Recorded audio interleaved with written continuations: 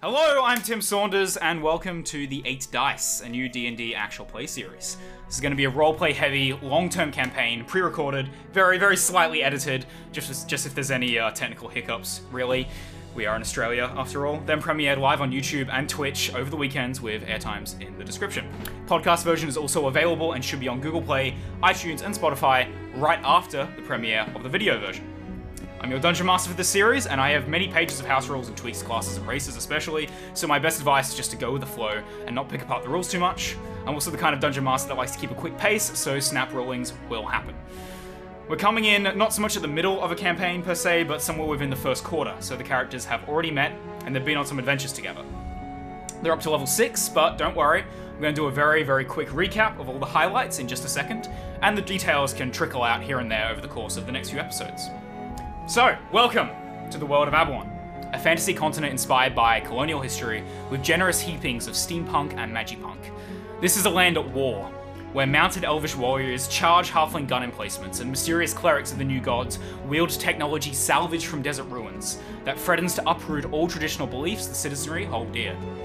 Inside this powder keg just waiting to explode, 6 adventurers met in the windswept fishing village of Saltzmere. Each were solitary outcasts in a world divided into factions. A world that started to leave them behind, but they've been doing some catching up. So far, they've fought their way through a nest of mutated lizardfolk experiments who were driven to insanity by their dark maker, losing one of their own in the fight. They were then joined by a hedonistic goblin druid and his many animal friends and placated dragon wormlings that were ready to kill them all to defend the honor of their fallen parent.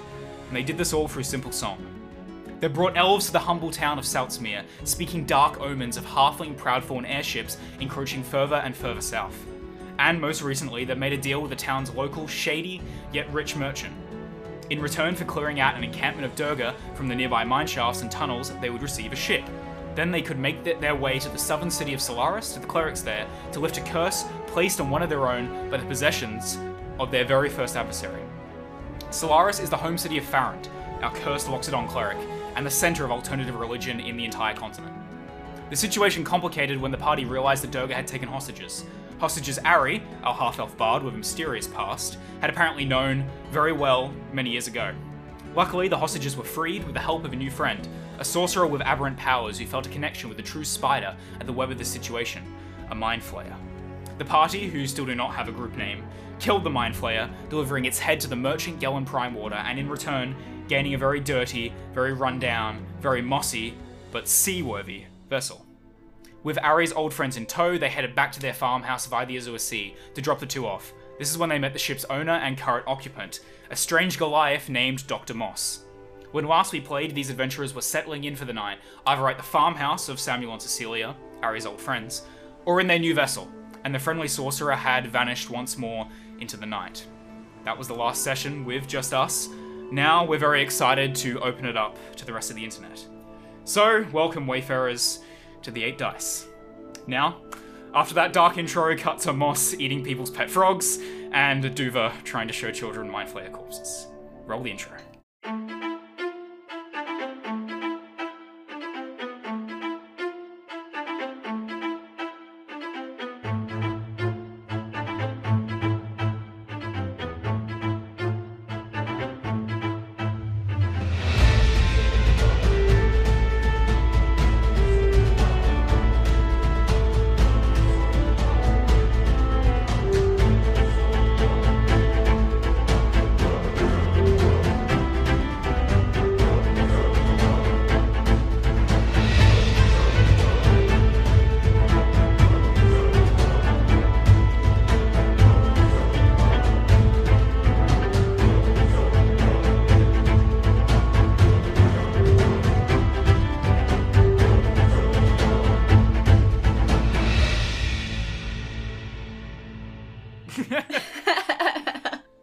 Okay. So that was the little scripted preamble, everybody. Now we're going off script. And it all begins. So with those pleasantries out of the way, let's get started. Can everyone just give me their name, their character name, race, class, and just a quick burst of their character's voice, so podcast listeners can immediately differentiate between everybody. So we'll start with Ari. Me? Okay. Yes, you. So I say my real name or Ari's name? Both. Okay, my name is Maddie. I play a half-elf bard called Ariana Farron, or Ari for short. I'm Aussie, so I think, and I speak like this, and Ari supposedly talks like this. She puts on a really thick, kind of not a real Scottish accent. So, yeah, that's Ari. There is a slightly different accent Ari occasionally does as well. Yes, she does not have a true accent, No. to say the least. No, but you'll hear that when you hear that. James, how's it going? Hello. You're up next. My name is James Bradshaw. Dramatic pause. I'm playing Farron Bilbras, Loxodon cleric in the domain of peace. He is a very kind, very lawful individual. Usually very respectful of people's boundaries. And he follows the new god Torm. And he follows the new god Torm. Yes, very important. Oh, and Loxodons, what are they? Because not everyone's gonna know. Loxodons are, well, they're elephant people. Yes. They are humans, but with elephant-like traits, like entire elephant head. Actually, they would have already seen that in the intro, so I don't really know why I brought that up. Yeah, Dylan. well, that's what I am. Dylan, or Me? BP, as we sometimes call you. Yeah, hi, I'm Dylan, or sometimes BP. I am playing Flintlock, who is a human warlock gunslinger. And he That's the Matt Mercer gunslinger class, by the way, everybody. It's a Oh fantasy yeah. class. And he's very gruff, like, you know, his voice. It's like the name be Flintlock, you know. It's just kind of very generic, gruff old man piratey type stuff. Mm-hmm. And that's me, baby. Jackson. Oh, that's me. Hi, I'm Jackson, and I play Figo Small Eye. Nice to meet ya. on the 8 dice. Jackson He's a little single-handedly goblin. made goblins all sound like they have Brooklyn accents in the entire world. Yeah, yeah, that's me. He's a goblin ranger druid. Has a bunch of little companion friendos, who basically his only friends in a way, and they get up to mischief. They're a little team. He's like a Pokemon trainer. Yeah, you could say that. Yeah. Connor. Hi, I'm Connor. I'm playing Dr. Moss, or Monstrosity. He is a hill giant, slightly homebrewed. Hill Goliath. Yeah. Slightly homebrewed, with a few additional resistances and stuff to sort of break away from the traditional Goliath. Yeah, Goliaths in Avalon, they take after giants. So they each, there's fire Goliaths, ice Goliaths, and they each have, different elemental powers. So the hill Goliaths are very, necrosis based. Mm-hmm. And yeah, so Moss is a level 6 paladin with an Oath of Vengeance. And we're going to find out a lot more about that because Moss just joined the party, literally last session. Finally, Charlotte. Hey, I'm Charlotte. I'm playing God, I need to turn you down. Oh, too loud. I'm playing Duva, the wild magic minotaur. Unlike Ari, her accent is a little bit more natural. It's she was born with it, or learned it, whatever it is, whatever learned folk will say it is. And hopefully last session she wasn't very bright, so let's hope that that's back. The Mind Flayer did tend to knock her around a little bit. She's also a barbarian, by the way, not a sorcerer. Because you say wild that's magic. correct. And Barbarian. Whoopsie. Definitely not a sorcerer. Half the time I think she has no idea the magic even happens or where it comes from. Wild magic barbarian, just in case we want to edit that back in. Yes. Should we mention the coin dilemma? Yeah. The coin dilemma will get brought up naturally. Yeah. Okay. This is just a very, very brief overview of just the raw basics of all the characters. Okay, so we're gonna get started. We open or reopen our story on the south coast of Mykonos, the kingdom of Mykonos, which is one of the very saffron kingdoms of the continent of Avalon. And this is an area known as the Azure Coast because the Azure Sea links together Mykonos and the jungles to the south and also a very sandy area called the Domain of the Corsair, which is where the party are heading next. On this area, known as the Domain of the Corsair, there are ruins known as the Wreck of the Gods left behind by the Zakamai civilization, which perished many, many thousands of years ago in a calamity that nobody really knows the origins of. But these were people that were very, very close to the gods, so these Zakamai ruins are considered holy. And because of that, next to the Zakamai ruins is the holy city of Solaris, which the party are now heading to help heal the Loxodon cleric Farrand from his curse. But our story is not opened there. Instead, our story is going to open on Mykonos. So it is the morning. The light is filtering through the trees, and sunbeams are coming through a dirty window through a farmhouse where Ari is currently sleeping. And as the sun hits your eyelids, Ari, your eyelids start to flutter open. You just give me a physical description of how Ari looks, and also the very first thing she does when she wakes up in the morning. Ari flutters her eyelids and lets out a huge yawn. And just kind of tries to block out the light. She's had a very tough, trying few days. Yes. This is the first bed she's had in a few days. It's a simple bed made out of straw, but it's a bed nonetheless. It's a bed. And she just kind of relives everything that happened. Opens her green eyes and goes, "Oh, what the fuck?" Her hair is messy, her braids are undone. She sits up. Clothes are all covered in blood. They are filthy, it happens covered all the time in dirt, to her. blood, dried blood. It's unsure if it's hers or others. She sits up and just kind of takes in her surroundings. And she's in the attic. She's in the attic? Yeah, you sit up on the edge of the straw bed, and next to you, still snoring loudly, is the massive lump covered in blankets that is Duva. You can just see her horns, her minotaur horns. And there's just like a little bit of drool coming out of her open mouth. Yep, sounds like her.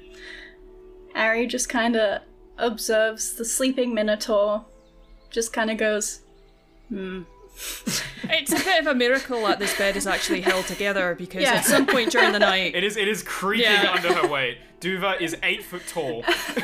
It is partly broken. Yeah, there is a lot of hay that is no longer in that bed. It's all over the floor. Some of it's in her mouth because she's been chewing on it in her sleep. That's The cow instincts have taken over. Yeah, they have. Yeah. Ari just kind of swings her little half-elf legs over the side of the bed and just kind of sits. And she just takes in everything before just breathing in, gaining her composure. Let the act begin. So she starts brushing her hair with her little fingers and doing them in messy braids with a little ribbon that she always wears. Does 2 little braids, kind of scrubs her face with her hands. There's dried blood, some mud, and then she just kind of sits and observes Duva. She doesn't know if it's safe to wake up the sleeping companion. Yes. Before Ari thinks back to how exactly the last couple of days have gone for Duva. The whole mind flayer situation. She seems to just have almost entirely lost her mind. Her eyes have just glazed over the entire time. A couple of times she attacked other members of the party. So caution is fair in this situation. Then she stands up, puts on her dirty boots that are very well worn, does a little stretch, makes the loud crack back motion, a lot of cracking, and then she just goes, "Ay, wait, I'm in Cecilia's house." And she quickly trots down the stairs. Okay. As you trot down the stairs, Ari, you rush past Duva, and this wakes Duva. So we're going to go to you next. Duva, you have these, for the last couple of days, your dreams have been almost blank, right? You haven't really dreamed of anything at all, because as your sanity and intelligence has just wasted away from various different factors. It's almost like I was on one intelligent point. Yes. Yeah. It's also taking your imagination with it, so you just have like this weird like dreamless sleep. But last night was different. Last night, what you're currently dreaming at the moment, you just see this tentacled figure just like cackling at you, but it's like a horrible cackle. It's not a human cackle. It's not even like a witch's cackle. It's more of just like a just like a gurgling sort of sound that could almost be mistaken for a laugh. You just feel like not only is he cackling above you, but like his spit is falling down onto your face. The tentacles are just arriving, like wrapping around your horns, wrapping around your face, wrapping around your entire body. And then you wake up with a start, and the first thing you do is you just grab your axe because you feel someone rushing past you. Yeah, I get up with an absolute start, and I'm just wiping my face with all this, whatever the fuck that spittle was. I've got my axe in one hand, and I can hear footsteps running past. So kind of like you've been on a blind bender, and she's just kind of mentally, physically hungover. She takes a swing towards where Ari's at, but hopefully she's out of the room by then. Ari, Yeah? Oh no. actually, Duva, I'm gonna have you make an attack roll. Oh no. Yeah. It's a good way to introduce our heroes, isn't it? Yeah. Duva's gonna kill Ari. I'm so sorry. So this is coming in with a +10. Yeah. So that's a 26. Is that gonna hit? Okay. Yeah. Oh. Okay. Oh, yeah. Duva, Absolutely. you do a wild swing, but your intelligence has started to come back to you. You're no longer this like one intelligence bestial thing. So you do indeed, you're about to hit Ari, but just at the moment after you like wiped the spittle, it started to come to you. Your thoughts started to become clear. That sort of brain fog dissipated, and as you like rubbed your face, you're like, wait a minute, there actually is no spittle. That was just a dream. You can now differentiate between dreams and reality. Amazing. And you remember as you go to hit Ari that you're looking into the eyes of your friend. So if you would like, it's up to your character, but you can stop with just like an inch left between your blade and her face. I'm gonna Could I do, stop like, like a- an inch. Could I do like an acrobatics roll to like kind of be like, ah! Well, she hit you, so Oh my god. the I attack did- roll I the stopped. attack roll factors in you trying to escape. Yeah. So I, yes, you can pull the attack if you'd like to. I'd like to pull the attack. I've got like one eye that's crusted shut, and the other eye is Yeah. like blearily blinking into this bloodied figure that is my best friend, or our friend, probably not best friend at this point. Can't tell you why. So and I Aaron, kinda- you and Duva make eye contact, and you see for the first time in a few days that she's starting to look a bit more. She has clarity in those eyes. In the one eye that's open. In the one eye that's open. She's got like haze sticking to like different parts of her face. Yeah. Ari's just kind of frozen before just looking at her eyes and going, what the absolute fuck are you doing? Oh, good morning! It's been a minute. Did we get fucking drunk recently? Because I feel like I've got like... You ever get... She's really talkative for the morning, which is really bizarre. Yes. But it's almost like she hasn't been talking for the last 2 days and has to catch up with it. Have you been drinking? I feel like I've got like black spots. Eventually she's going to pull her axe back. It hasn't happened yet, but somewhere along that line she pulls back her axe and starts pulling herself out of the ruin that has been this bed that poor Ari had to sleep in. As the heavy drinker of the party, I think I would know if there was a party, as, I normally get blackout drunk and cause mischief. So I can confirm that we have not partaken in any alcohol, but you have been a little dazed the past few days. Uh-huh. So does that mean that I've drank alcohol and none of you guys have kept up? Because that's lame. That would be stingy. I'm not gonna lie with you. If you were hoarding your own alcohol from us, that would be kind of rude. Yeah, no, I'm not. Yeah. I really wish I could tell you what's been going on with you, but I can say you have a very hard fist and a very good swing. and I'm pretty sure some of this, she gestures to the blood on her, is mine. The blade is still, like, literally right in front of your eye. Duva's swing is fucking deadly. So if you'd be obliged, I don't think I need a new eye or haircut at this time. I really flex my facial muscles, and that one eye that's crusted over blinks open. It's just like a flex, like... Ari now has, like, the eyebrow slit. Yeah. Just a cool little cut.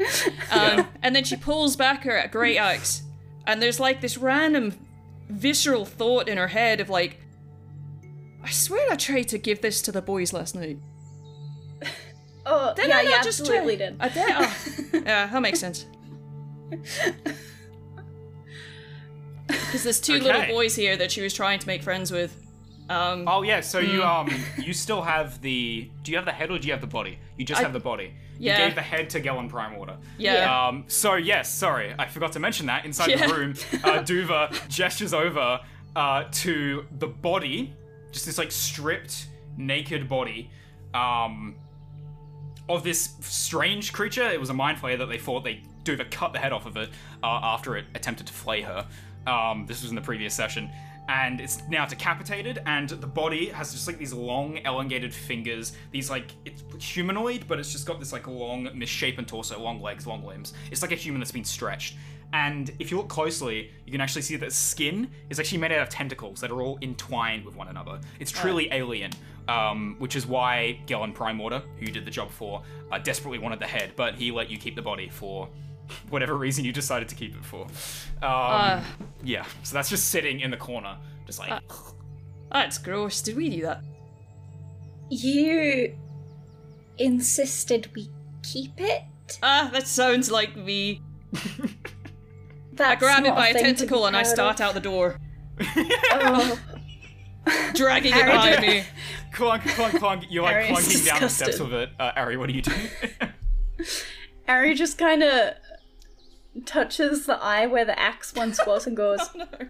oh, thank goodness. And then her gaze follows where the body is being dragged by like one hand and just goes, if you insist on keeping it, could you at least What are you cover it? saying? I can't hear. What are you? Speak up. All of this Cover noise... the genitals! There are children nearby! all of this noise, all of this shouting from the attic, by the way, wakes up you, Flintlock. So, yes, describe your character, Me? how he looks, and what he does when he wakes up. So Flintlock looks like shit. He's this dirty old man. He's got a few barnacles on him. No one's really quite sure why. They're just sort of there. He hears all this shouting in the rest of the house. He, stretches, as like most people do when they wake up. And as he stretches, his bones all creak and rattle. He lets out it's a half yawn, half yell, like, ah! The first thing he does when he wakes up is looks for some way he can take a piss. You actually wake up in the stables, Flintlock. There's a few like horses around, and there's also just like the horse like water trough. But you can just go outside and take a piss if that's what you want. Yeah, I'll do that. I'll wander outside, bleary-eyed, and so you just wander outside. The sun is filtering through the trees. Starts to the sunlight really hits you, and you're sort of all like bleary-eyed. And yeah, there's all these different trees just like swaying. There's tree trunks. So I picked the nicest looking tree and piss on it. okay. After you're finished pissing, what do you do? So I'm in the stables, right? I guess I'll go inside the house. You're just outside the stables, so you can look over. You can see the farmhouse in front of you. Okay, so you hop on inside, and as you enter through the south side, you first come to the kitchens. The kitchens are dead and empty. You seem to be, well, not the first person to wake because you heard shouting, but there's nobody inside the kitchen. As you go out into the tap room, because this is an inn and also a tavern, run by Samuel and Cecilia, the people that you saved that Ari knows. And it's also similarly empty, but then you hear clunk, clunk, clunk, and coming down the steps Duva. First you see Duva, still dragging the corpse, and then you see Ari like running behind her. This enormous minotaur stomping down the stairs, carrying this destroyed body behind her. Morning, ladies. Hi, good morning. Look what I did. Apparently, I can't remember it. I feel like I've been on a bender, but apparently I haven't. So that's interesting. But I did this, and that's fine. I mean, You sure did. Do you want it? I don't even know what to do. It's kind of gross, isn't it? Look at it. It's all like wiggly. You hear some footsteps. No, and no, a that's door all yours. opens. From outside, from the hallway, comes in Cecilia, and immediately, as soon as she sees Duva holding up the corpse, she's just immediately like, not again. Duva! What? You're obsessed with this corpse, and, well, I mean, I didn't know you, but before we met in the caves, but, I mean, are you okay? The way the others talk about you, you seem like a completely different person from the person that I've known. Listen, I'm still figuring it out. I think I may have been drunk. I don't know how, because nobody else was drunk with me. And that seems unlike me. However, killing this thing is very much like me, so it's kind of like a twofer. I mean, it balances it out. You know what I mean? I know you're very proud of what you did to that thing, and it's sure gross. It was very impressive, but just don't show it to the children again. Oh, that's what I was doing. I was showing the kids. Damn it, Ari, you should have told me. Take it out to the ship or something, please. They've been through enough misery. Not have you dragging a corpse around our house. That's not miserable. It's pretty cool. Well, it's gross, but it's cool. In that, like, ew, it's gross kind of way. It's interesting, but they're young children. Aye, so they should see the things that are around. This is my house. Can you please just take it away? Okay, so if I take it outside and get the and kids it's to come making a and look mess, at and it she outside. points down that there's like a pool of purple blood underneath it. There's like a few of the little coils that intertwined have just started to loosen where you wounded it during the battle before you decapitated it, and they're just like falling. That's rank. It's pretty bad, isn't it? No. I'll take it outside. You just let the boys know that it'll be outside. I'll peg it to one of your, fucking, what you call it? Take it away. Out. What are we gonna do with it? Show the boys, obviously. They've already seen it. You paraded it around the tap room last night. Oh. Duva. It's the Mind Flayer corpse, right? Sorry to interrupt. Yeah. Perhaps they don't need a scarecrow that is bleeding. Scarecrow! That's what it could be. And also... No. Cecilia cuts in front of this conversation between Ari and Duva. And also, I spent several days down there, scared half to death in those tunnels. I really don't need a reminder of the vile creature that put us there. And what if his friends, whatever they were that we saw through that portal, what if they come back for him? That sounds miserable. I can't remember. They might have some kind of burial ritual. Either way, I don't feel safe here, even with Samuel. He's a trained warrior, but I think only a warrior of your caliber, Duva. I instantly preen. She has to reach up pretty high to get to your shoulder. I flex. Could take them on. I mean, you took this one out after all. Aye, you're right. I agree. Aye.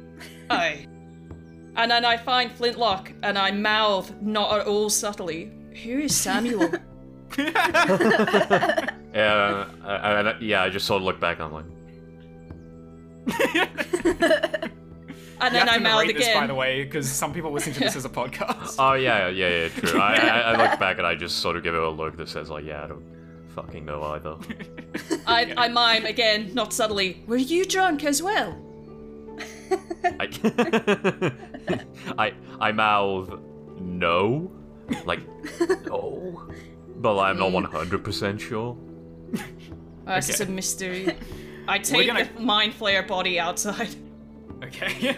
And on that note, we're going to cut away from this scene quickly, and we are going to go to the ship, the still undernamed ship, and we are now in the underdecks of a ship.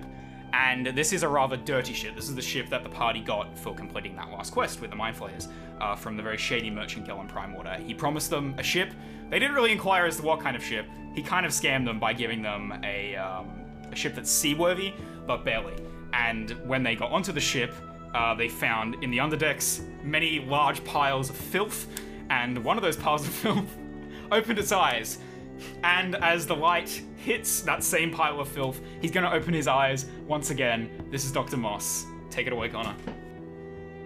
Yeah, as the light sort of trickles in, you see a very ghoulish, huge, like a Goliath of a figure with obviously skin sort of beginning to tear away. And this huge figure is actually sprawled across the ground in sort of like a fetal position. And it's spooning very closely a satchel. And this satchel's being held tightly and close to its chest. As the light sort of hits its eye, it begins to stir.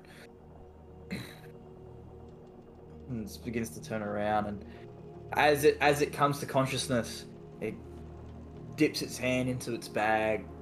And it feels around, and sort of like a light aura of magic is seen, and he reassuringly closes his eyes again, and he sort of drifts back into sleep. Okay, as your eyes open just then, you like blurrily looked around. Your ship, because it's your ship technically. It is. It is. The underdecks of your ship, you saw a cargo hold. What would be a cargo hold? It's just a couple of empty barrels, and sleeping in a couple of the hammocks, which is sort of like rotting and falling apart. So he had to sort of combine two of them to fit his rather large, impressive frame. The Loxodon that you met, the first person that actually met you, that went into the underdecks of the ship, and sort of quickly became firm friends of you, and that is Farrand. James, take it away. So Farrand is trying not to move around too much, firm discipline, hard spirit to not roll around too much during his sleep either. Mm-hmm. As the light gently floods across his eyes, he slowly just peels them open like this. And then he takes a look at his right hand to see if the gauntlet's still on, and it is. Mm-hmm. And he looks over and sees all his other armor that he's taken off over there, and now he's just currently in just a white top and white trousers, and that's it. Okay. He doesn't wear He doesn't have a white beater on. Yeah. His big Loxodon beard belly poking out. It's a little bit stained. Dad bod. Yes, Farrand does have a. He has a Loxodon dad bod. Age of 62. Yeah. 64, actually. How old is it in human years? Remember we calculated? Just over 5. It's like 9. Yeah, it's around 9 years old. Yes, as you look at the gauntlet, you do still have it donned. It is faintly glowing blue, as it always does. And do you remember, this is both asking Farrand and James, the messages you sent before you went to bed the night before? Yes, I do. Yeah. I feel a little bit uneased, but also kind of having faith as well in my parents and Solaris. Mm-hmm. And I sent a bunch of sending messages to my dad and mum. I just used all of my available holy magic I had for the day that we didn't use. And I talked to my mum and dad and I said, "Hello, Mum. Oh, it's so nice to talk to you again." And then I sent to another one saying, "I'm dying. I need help." Oh no. This is completely out of game, by the way. Nobody knows that he did this. My skin is falling off of my body and I can hardly breathe. You can reveal this in character, by the way, James. Yeah. Okay. Yeah. So, that's okay. I'm gonna go for something a bit new. This was after the last session. Yeah, I'll reveal it later when I actually talk to you guys. Yes. So I very softly attempt to roll out of the hammocks, and I place my bare elephant feet on the deck of the ship and rock about slightly. And the first thing I do before I put on any armor or talk to anyone, I get down on my knees and my hands, and I quickly do a quick prayer to Torm. Mm-hmm. It's less of and more of just a kneeling with the gauntlet. Yeah. Yeah. A kneel, plant my hands together, do a quick bow, do that 5 times. A really nice, just quick prayer to Torm, It's mandatory. He deserves it. He's worth it. I stand up and I start. I look over at Moss and see he's still like a big, dirty blob huddled in the corner, and I nod.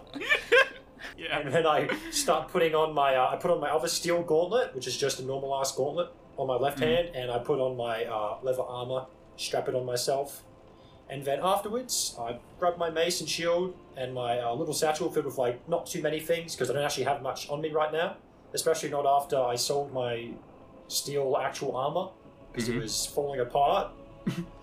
And even my leather armor has like all the scratches still through it with like a few threads in between and like a few pieces of leather like missing and falling off, but I still wear it anyway for a little bit of protection. And after that I walk over to Moss and I like look down at him to see if he's still asleep, and I try and like look at the sun to see what time it is based on the shadows, and I like stare. Sure, make a... Hold on. I usually keep, like, a character sheet with me. I'll have to find one online. Wait, are you just so I can staring be at the reminded sun? Of the skills. I'm not staring at the sun, I'm trying to like get a feel for what actual time it is based on the shadows, which should probably be like long as fuck. Yeah, sure, just since make it's a, sunrise. Make a... There it is. Make a... I don't know, I guess, like, insight check? Like, no, it'd be probably like a nature check, actually, sorry. Ooh. That's 9 plus nature. Plus 2, that's 11. Yeah, okay, well, I mean, you can't tell the exact time, but it's definitely, like, between, like, 6 to 9 a.m. It's, like, fairly early morning. Right, so I decide firmly to not wake up Moss until I go bring the others back to the ship, so I can give him a little more... make such a racket. bit more sleepy time for him. Hey, look, right, I was being very, very light, and careful with my Moss prayers. is now sort of like stirring awake, and he, from the fetal position, he sort of like rolls over onto his back and he looks up at Farron, and if Farron's bowing in front of him. Every now and then, like I step on the ship and like it goes ee and like creaks like hell, and I just look over to you like for like 10 seconds. Help me up. Yeah, during all of those descriptions that James was just giving about like putting on his armor and everything, that was happening. He was like looking over and then putting on another thing and then looking over. Yeah, now with like an outstretched hand, he's like, yeah. Help me up, please. I like quickly rush over to his side and grab him like, alright, here we go, is it right if I just grab your hand? Yeah, just grab me anywhere. Alright. Make a strength check, please. I He's a hill grab Goliath, him. so this is gonna take effort. I grab him firmly. can I use the helping action? Because I'm also sort of... Yeah, you can give him a D4. That's still 3 plus 2. a D4 plus your strength bonus. That's still 6. 4 That's still plus 7. 2, so I give plus 4 then. Okay, so 11. Yeah, yes. Okay, 11. You managed to pull him halfway up. You're like digging, but Quickly grabbing, we're like... you have elephant feet. We're They don't gonna really like. break the ship. You can't really dig your heels in because you don't really have heels. So you both just tumble down to the ground immediately, and just makes a normal like crack on the ship. Do we hear that from inside the house? No. You guys are way too far No. away. No, Oh, you're way too far away. Oh, you're pretty large, Moss. I could say the same about you. Admirable size. You wanna try again? How are your bones? Let's just wait for a minute. I mean, I'm good to stand up. Let's just lay here. I mean, I'm perfectly fine. I'm a young, spry lad. I'm feeling pretty good to go get the others now, so we can get this show on the road. You can get up without any kind of check if you want, James. I lightly tap you on the shoulder, hoping I don't accidentally break your strong bones. And I stand up like, if you just please wait right there, Moss. I promise I'll get the others and we'll be back in just a few minutes or half an hour. Moss is just going to attempt to get up by himself. Well, you can do it. You can do it. Yeah, it gets up. It takes a little while. I'll say that much, but eventually you're like, "Ugh." He then goes to his warhammer, which is sort of broken off from a log, and he sort of flips it up to the, so he's holding on to the club end, and he plants it down, and the hilt has become like a cane, and he begins to hobble over. Oh, It's I like love a it. big thick mossy tree trunk, and it's like a rock at the end, isn't it? Yeah. And that's his hammer. Yeah. Oh, Doctor. Now He's that gripping Moss the is bludgeoning end. yeah. Now that Moss is out of his little like pile of filth, what does he look like? What is he wearing? Yeah, so Moss, as you can see, is a very sort of hunched over individual. He's wearing lots of rags, lots of clothes that are like lots of pieces of cloth that have sort of just been thrown over the tops of each other to make sort of a dense piece of clothing. But notably, Moss looks incredibly ghoulish. He looks very necrotic. He's got skin that's sort of tearing away. His eyes pretty much just have like a constantly, like just emitting fluid constantly that sort of run down the side of his face. He's got like conjunctivitis all around his eye. His eyes sort of glow like faintly yellow though, don't they? And he's almost toothless. He's Yeah. got a few sort of, let's say a couple of his molars left. A couple of canines, but other than that, he's just a very last legs individual. Yeah. And he hobbles around. Not looking good for Moss. Okay. Yeah. So, if it's all right with you, Moss is actually gonna head above deck. All right. He's gonna sort of go over to where those harpies were that we killed in the previous day. Yes, I'm pretty sure their bodies are still just like rotting on the on the actual deck. And he's gonna go to one, and he's gonna sort of lift up the leg, and he's gonna give it a sniff, and he's gonna see if it's still good to eat. Yeah, just sort of my smells like God. faintly like bird poo, and just like matted, like wet, manky feathers. It smells like a dead bird, basically. Oh no. He's And then, I'm and gonna so have he- you make a check to see if it's okay to eat. So yeah, make a nature check for me. 8 plus. -1, 7. All right, so you immediately just start biting into it. You feel fine. Like it's not like the best meat, and you're like spitting out feathers. But like Moss wouldn't spit out the feathers. okay, you chew the feathers with what teeth that you have.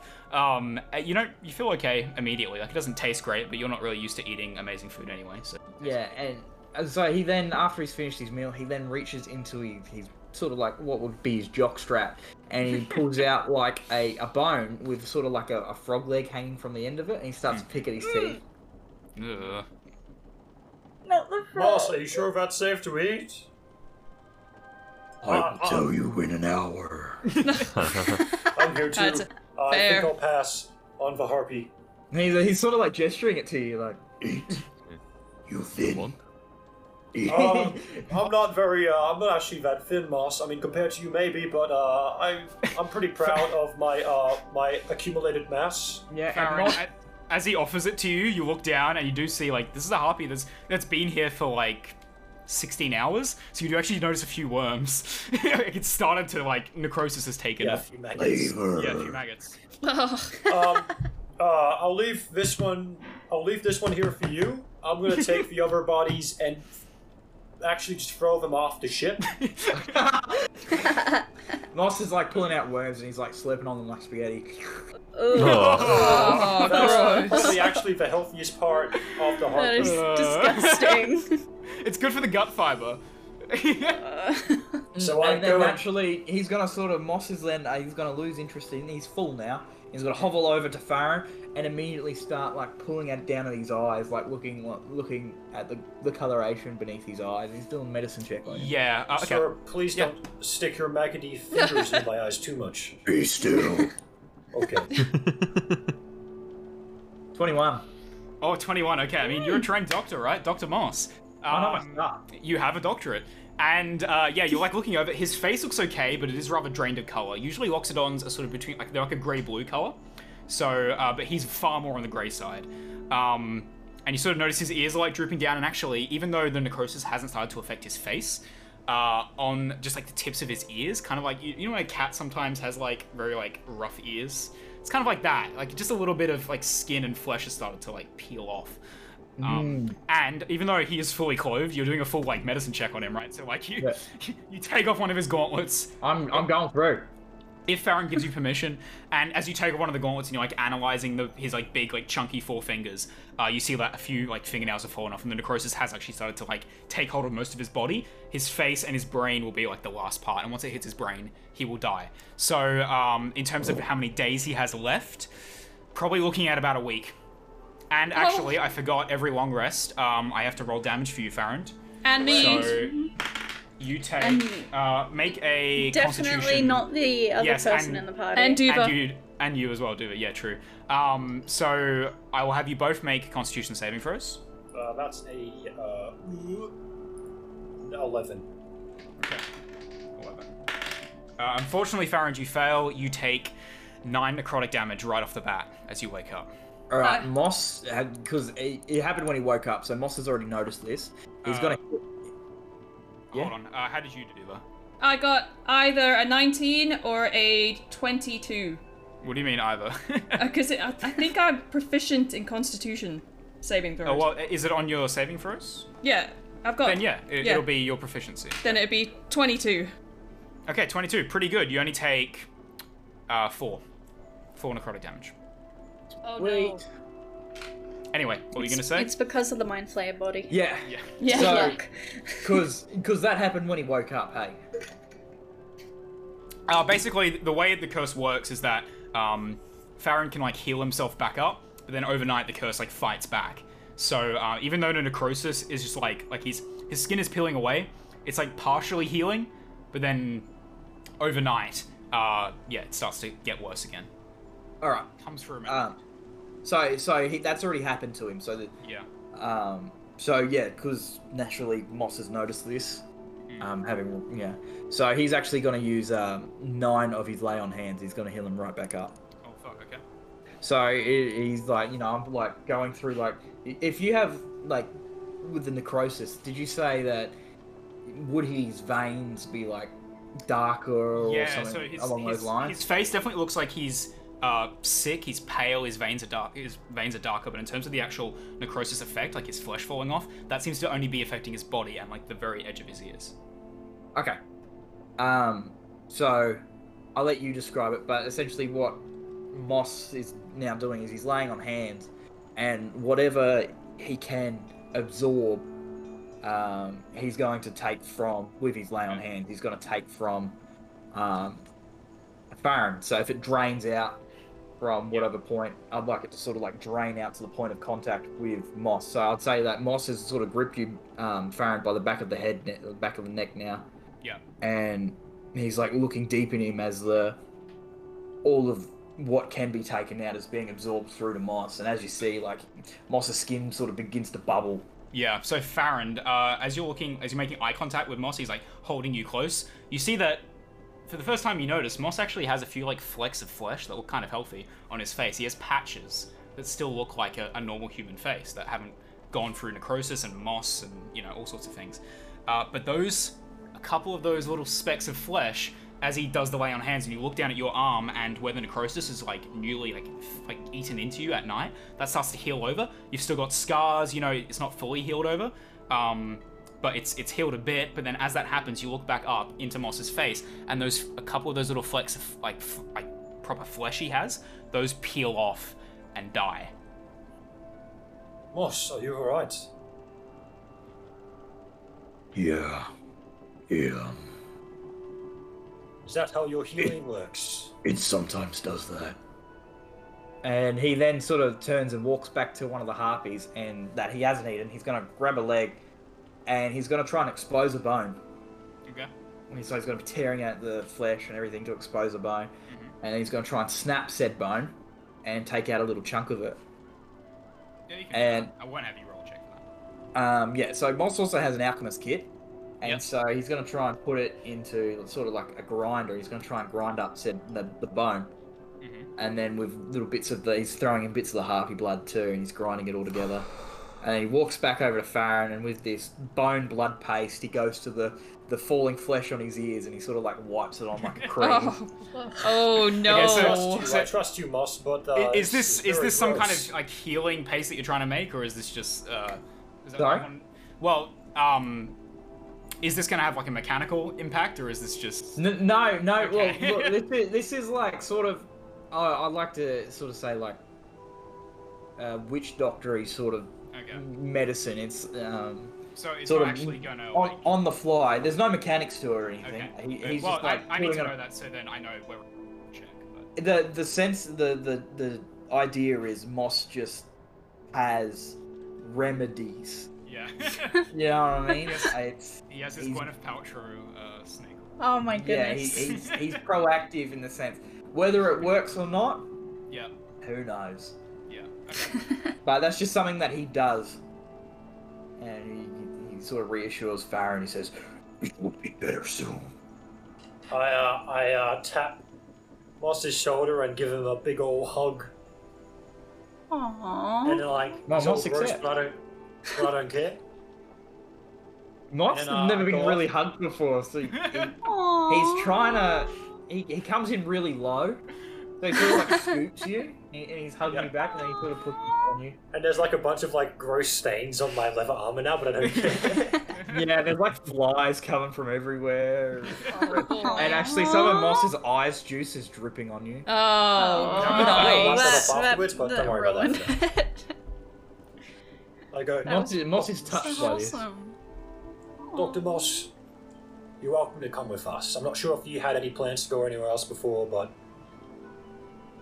as far as I'm concerned, you're part of the gang. That's what I call it. I don't know what it is. We're a bunch of gang. people. The gang, in quotes. I said that. What are these? Quotation marks. I learned about it back in school. Apparently, it's like used to say that you weren't the one that said it, someone else did, but I'm the one who said it, so I put them there, I guess. I don't really know. I think I'm following. I think it's common. So, if I was Anyway. to say, Farrand explained it to me as, you put them there when somebody else says. Yes, He actually, continues to repeat whatever you said. I can't remember. He ends it that's with exactly how it is. Yes, that works. I will use this until my dying breath. That means a You have lot. taught me much. I can teach you a lot more. I used to be a teacher actually for like 2 I years. was a doctor. You're a pretty good doctor, apart from the harpy blood stuff. But I'm looking forward to seeing what happens from that. Oh, you haven't seen it in action yet. I just applied it. Yes, I've just never really looked into the efficient use of harpy blood and bone in medicinal practices. And then so Moss actually goes inexperienced. into his book, and he so Moss has a little journal, like a medicine journal, and he flicks to an empty page, and he says harpy bone and blood, and then just beneath it, so he does a line, and then TBA, and then he just like closes the book, and he's just like, We will see. Experimental medicine. Yes, you sneak a peek at his journal, and it's just like madman scribblings. You don't read Dwarvish, do you? Farron? Do you? Yeah. No, I don't think so. No, you don't. Okay, yeah, so you don't recognize any of it, but it's just like the entire pages as he flicks through, and every page is just full. I don't speak of Dwarvish. scribbles. You should, because that's how Goliaths. Well, that's how they write. basically. Oh, okay, I'll add that. You can add that. Free of charge. You can have that one. That was a gift. I proceed to pick up 2 of the rest of the harpy bodies and throw them into the ocean where they can properly decay and feed the fish. Okay. So, And I That's Moss. good meat. No, I left you that one there that's half eaten. You half ate that one, that's yours. We can get some more food later. Don't worry about it, man. I thought about you, and I left you that one. And Moss is upset, and he starts stomping, and then he grabs like the harpy remains, and he sort of like drags, and he actually goes below deck, and you just hear a lot of like rummaging, and he's hiding it. okay. God. Boss, sulking. I'm going to go get the others. Don't stray off or do anything too bizarre or strange. 1 minute. Alright. And then Moss sort of comes back up, and he joins you. He goes, Let's go. Alright, Okay. come with me. So, much like you did the evening yesterday, you hobbled over to the ship to sleep in the ship, and now you're retracing your steps until eventually you get to the farmhouse, where you can indeed hear... Sure. Actually, no, you don't hear any yelling, but you do see Duva walk out, Mind Flayer body in tow, just like slugged over her shoulder, immediately after she's had that discussion with Cecilia. So that's the first thing you see. So she's got like a hoof down and she's like making the shallowest, shittiest grave that's ever been made. It's gonna take like one rain and this body's gonna come straight back up to the surface. Like, she's just doing that bull thing where you stomp your foot and drag it back. That's it.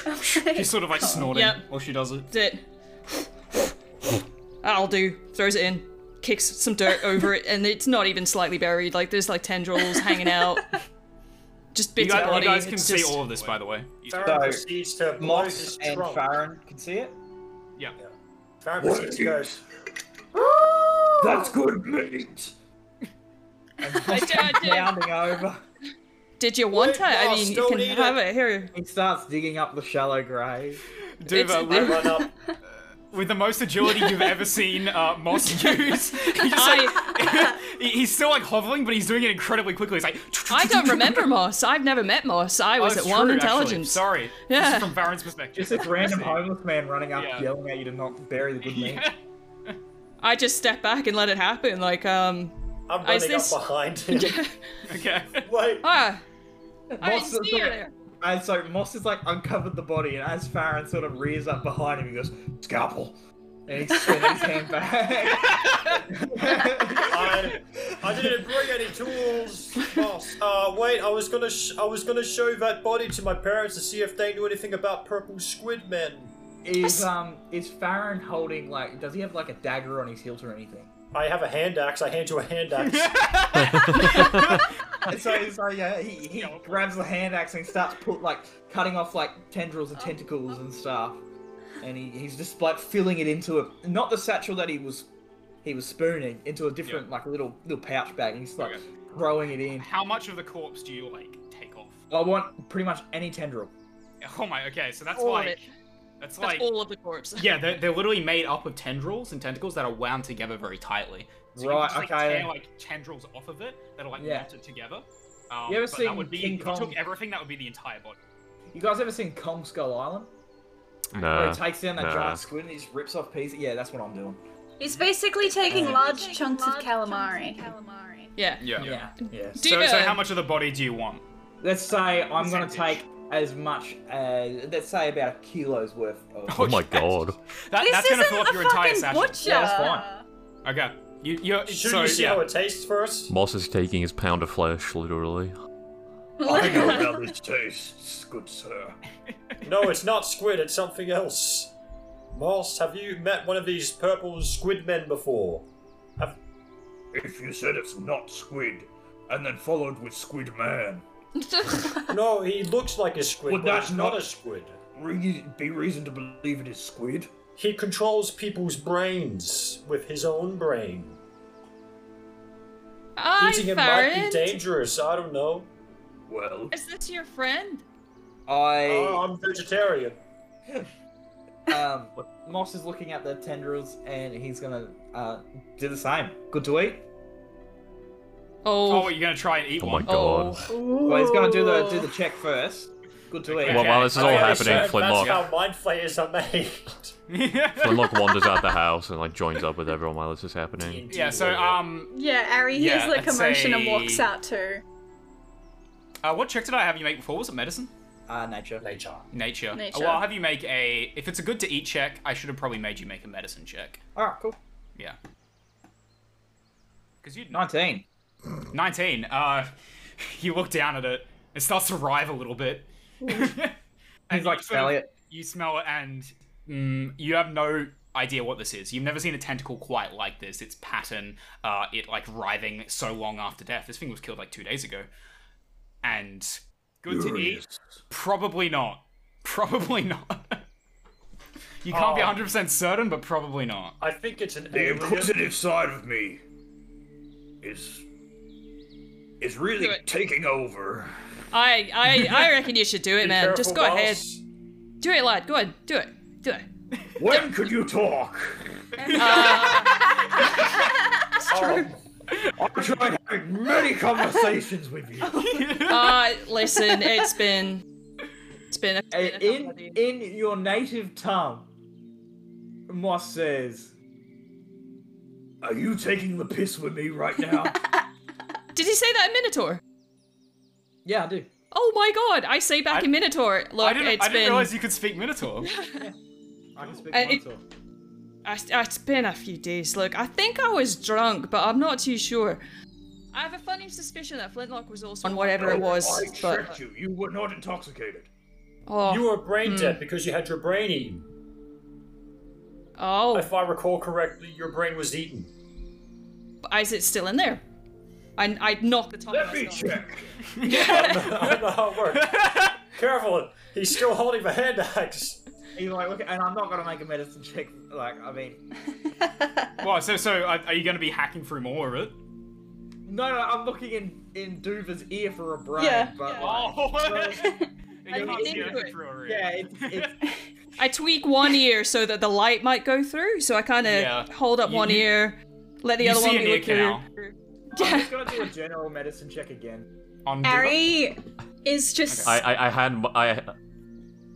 I'm just going to readjust my camera.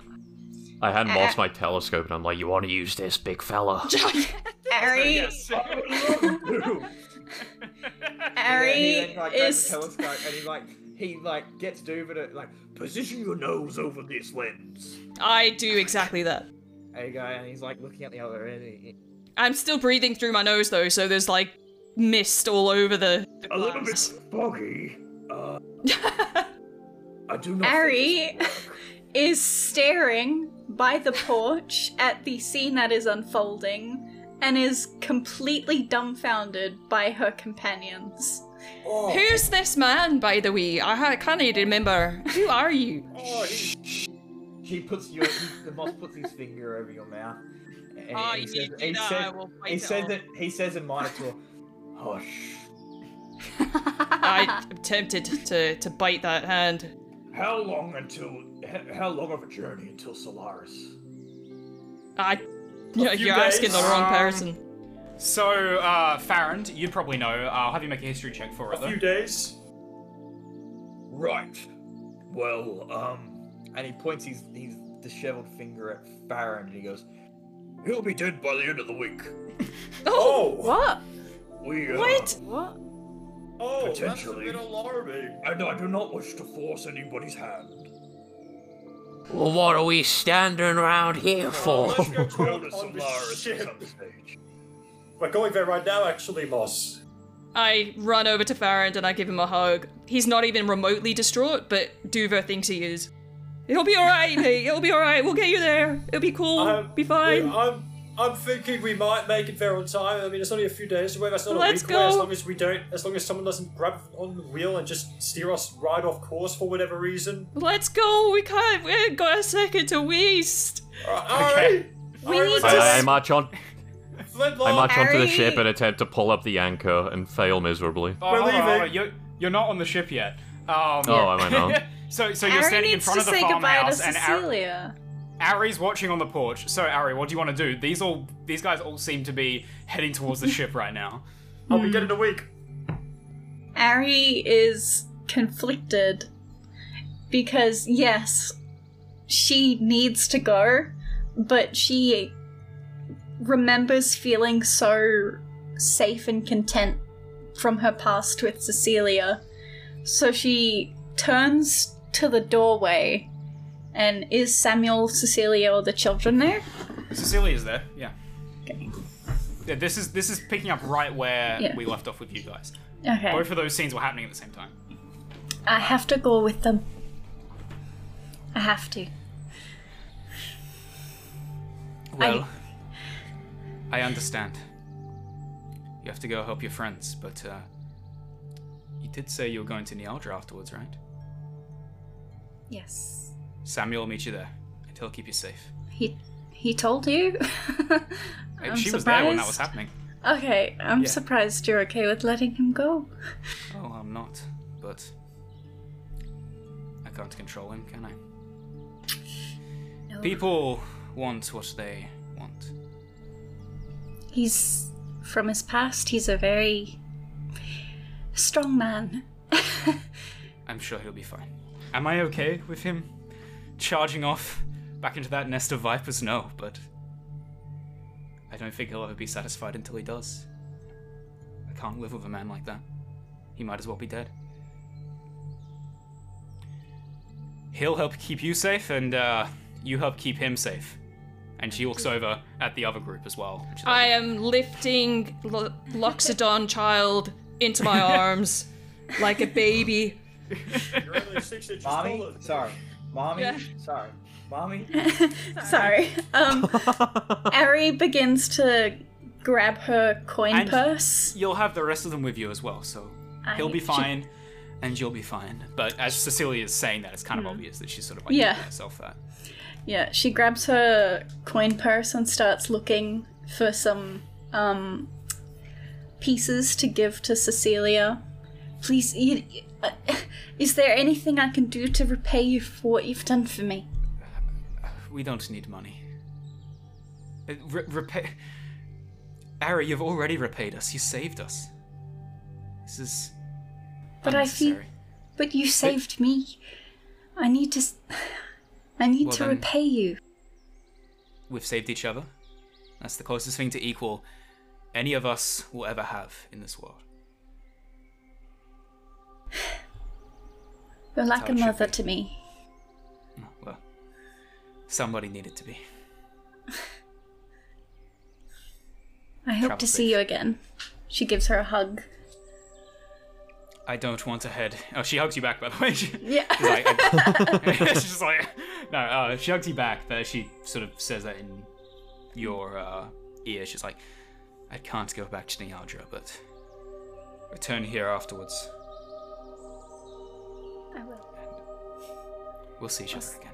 We'll see each other again, Cecilia. See each other again, Phasalia.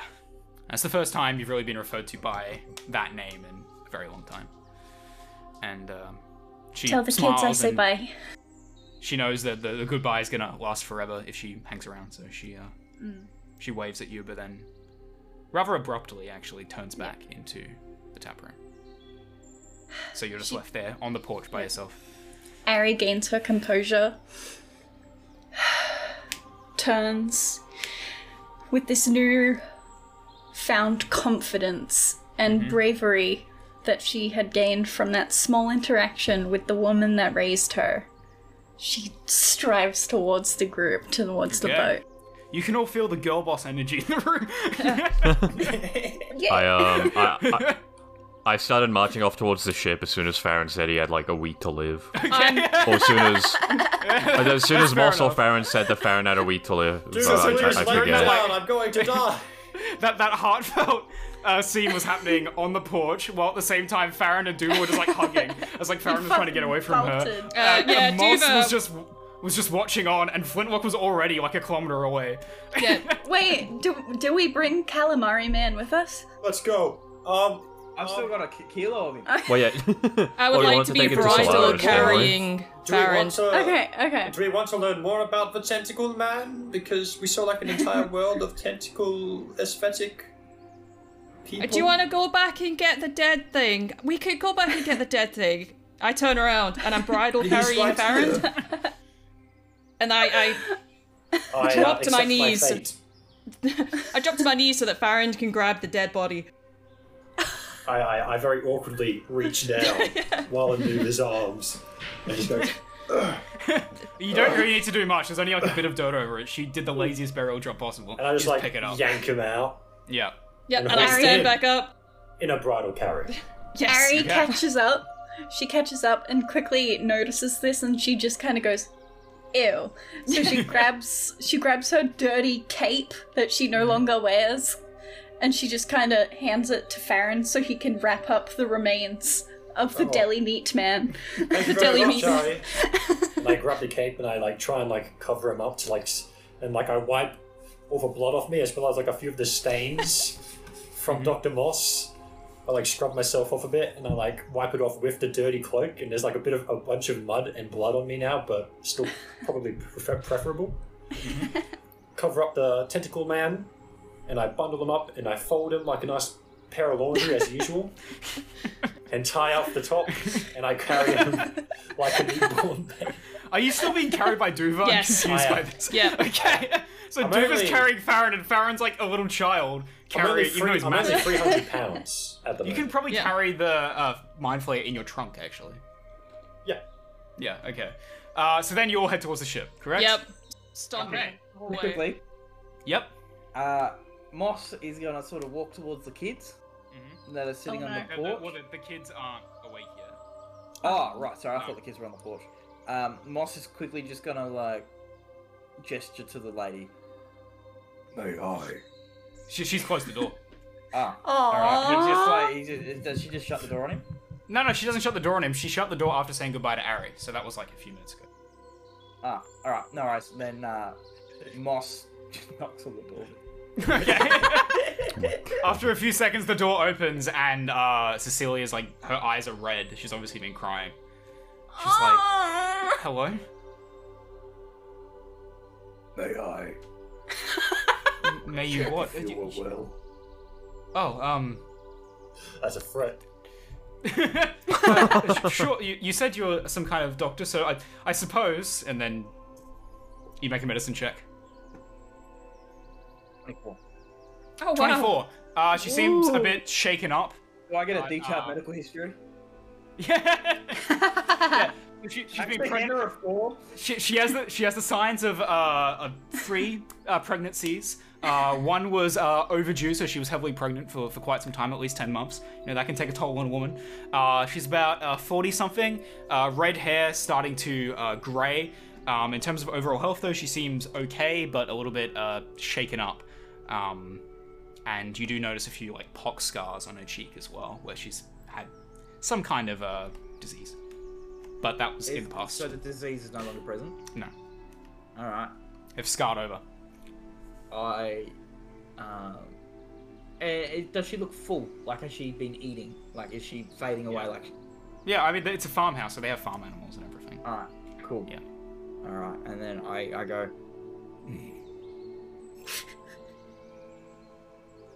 Extend your hand. She does so. yeah, and I place something in her hand firmly, and I say, This should have you more comfortable for a few weeks. and then I turn around and walk away. And She I've given opens her her, palm. yeah, it's two gold pieces. Aww. Oh. How far away are you by the time she's like opened it? You've already like hobbled away. I have left before she can open it. If she calls to me, I'm just gonna keep walking. Yeah, well, she's like, you hear like a very meek thank you, but like she's obviously still choked up. So she's like, thank you. And this old man's just like with his cane hobbling away, going towards the ship. Okay. So, you're all on the ship. Moss, by the time you get there, Flintlock has already manned the captain's steering wheel. And Duva is in the process, because these are the two with, like, ship history. Duva is already in the process of, using a considerable strength to pull the rigging. The Mind Flayer body is just, like, wrapped up in a very neat bundle off in the corner. And the sails I'll will help almighty... with the ropes. Okay. The sails are just an almighty, like, fall down. Very, like, battered canvas, but still seaworthy. And afterwards, Duva stomps over to pull the anchor up, and it takes a few, 1, 2, and then she looks over at you, Farron, and she hasn't quite got it. I'll help. I'm good at helping. So then you also manage to help, and you manage to pull the anchor up, and it goes, lands up on the deck, almost like plunges through a couple of the boards in the process, because the ship is falling apart, and the ship starts to be carried away on the wind. You have a map. I'm sure someone has a compass, so you can start plotting a course to Solaris. Did Moss make it on before it took off? Yeah. Oh, we waited. We leave Moss behind, sorry. Actually, you guys all do this, and you're like, okay, anchors away, bon voyage. Then you look over and you do see Moss just like hobbling. It's like he's missed the bus. Like, what? Yeah, he's waving his big cane, his tree trunk Moss, cane. take my hand. Yeah, I'm manning the helm and I see Moss and I'm like, stop! At this point, it's a few meters away, so you probably won't be able to jump. Alright, I just misty step on. so someone will have to throw the anchor back down. If it's Does this within thing have a 30 feet, I handbrake? just misty step up it. It is within 30 feet, yeah. Yeah, I just teleport. Okay, so you guys are like, no, not anchors away, not anchors away. Duva quickly goes to throw the anchor back down, and then all of a sudden, Moss is like suddenly on deck, just like laughing, like. you see it. Duva, you feel behind you, just like this, like you feel, like smell this stench. You look behind you, you see this like cloud of flies, and like this strange green mist, and then Moss just appears, like holding his cane, looking very, very wise behind you. Before Moss arrived, I looked at Farron like it was Farron that did it. Like, what the hell have you been eating, boy? No wonder you're gonna die in a week. I touched those gold coins you're so fond of, and that's why I'm dying. But let's not worry about that. It's not that important. We good to go, everyone? I seem to be fine. I've had no issues with it. Yeah, well, just don't drop them. Is everyone else on the ship all good? Aye. Everyone feeling good, happy, healthy, well? Yep. Alright, let's go through and try to get through that magical fog again, because that was pretty fun. It We was. look over, and the magical fog has seemed to have dissipated in the morning, like overnight. Ah, well, that's a shame, but oh well. Let's be off. Ari sighs wistfully and just kind of leans over puts her hands on the edge of the ship and just stares out dramatically over the sea. Ari's in a completely other story at the moment. Yeah, are you downwind? I hope not. Alrighty, quick, run! While Ari does nothing, Duke is in the background. You know, the Working out ocean. of a stench cloud. I do have an enhanced sense of smell. Oh no. Okay, and with that, with that, Duva, you once more wrench the anchor away. Farron helps you, and the ship, after that dramatic opening was cut to a halt, it starts up again, and you're now caught on the wind, and the ship starts to float away from the Azure coast, the coast of Mykonos, and southwest to the domain of the Corsair, where Solaris is. Okay, and with that, we're going to take a quick break, because I need to quickly eat something, but when we return, there will be adventures on the high seas. Woo! Wow!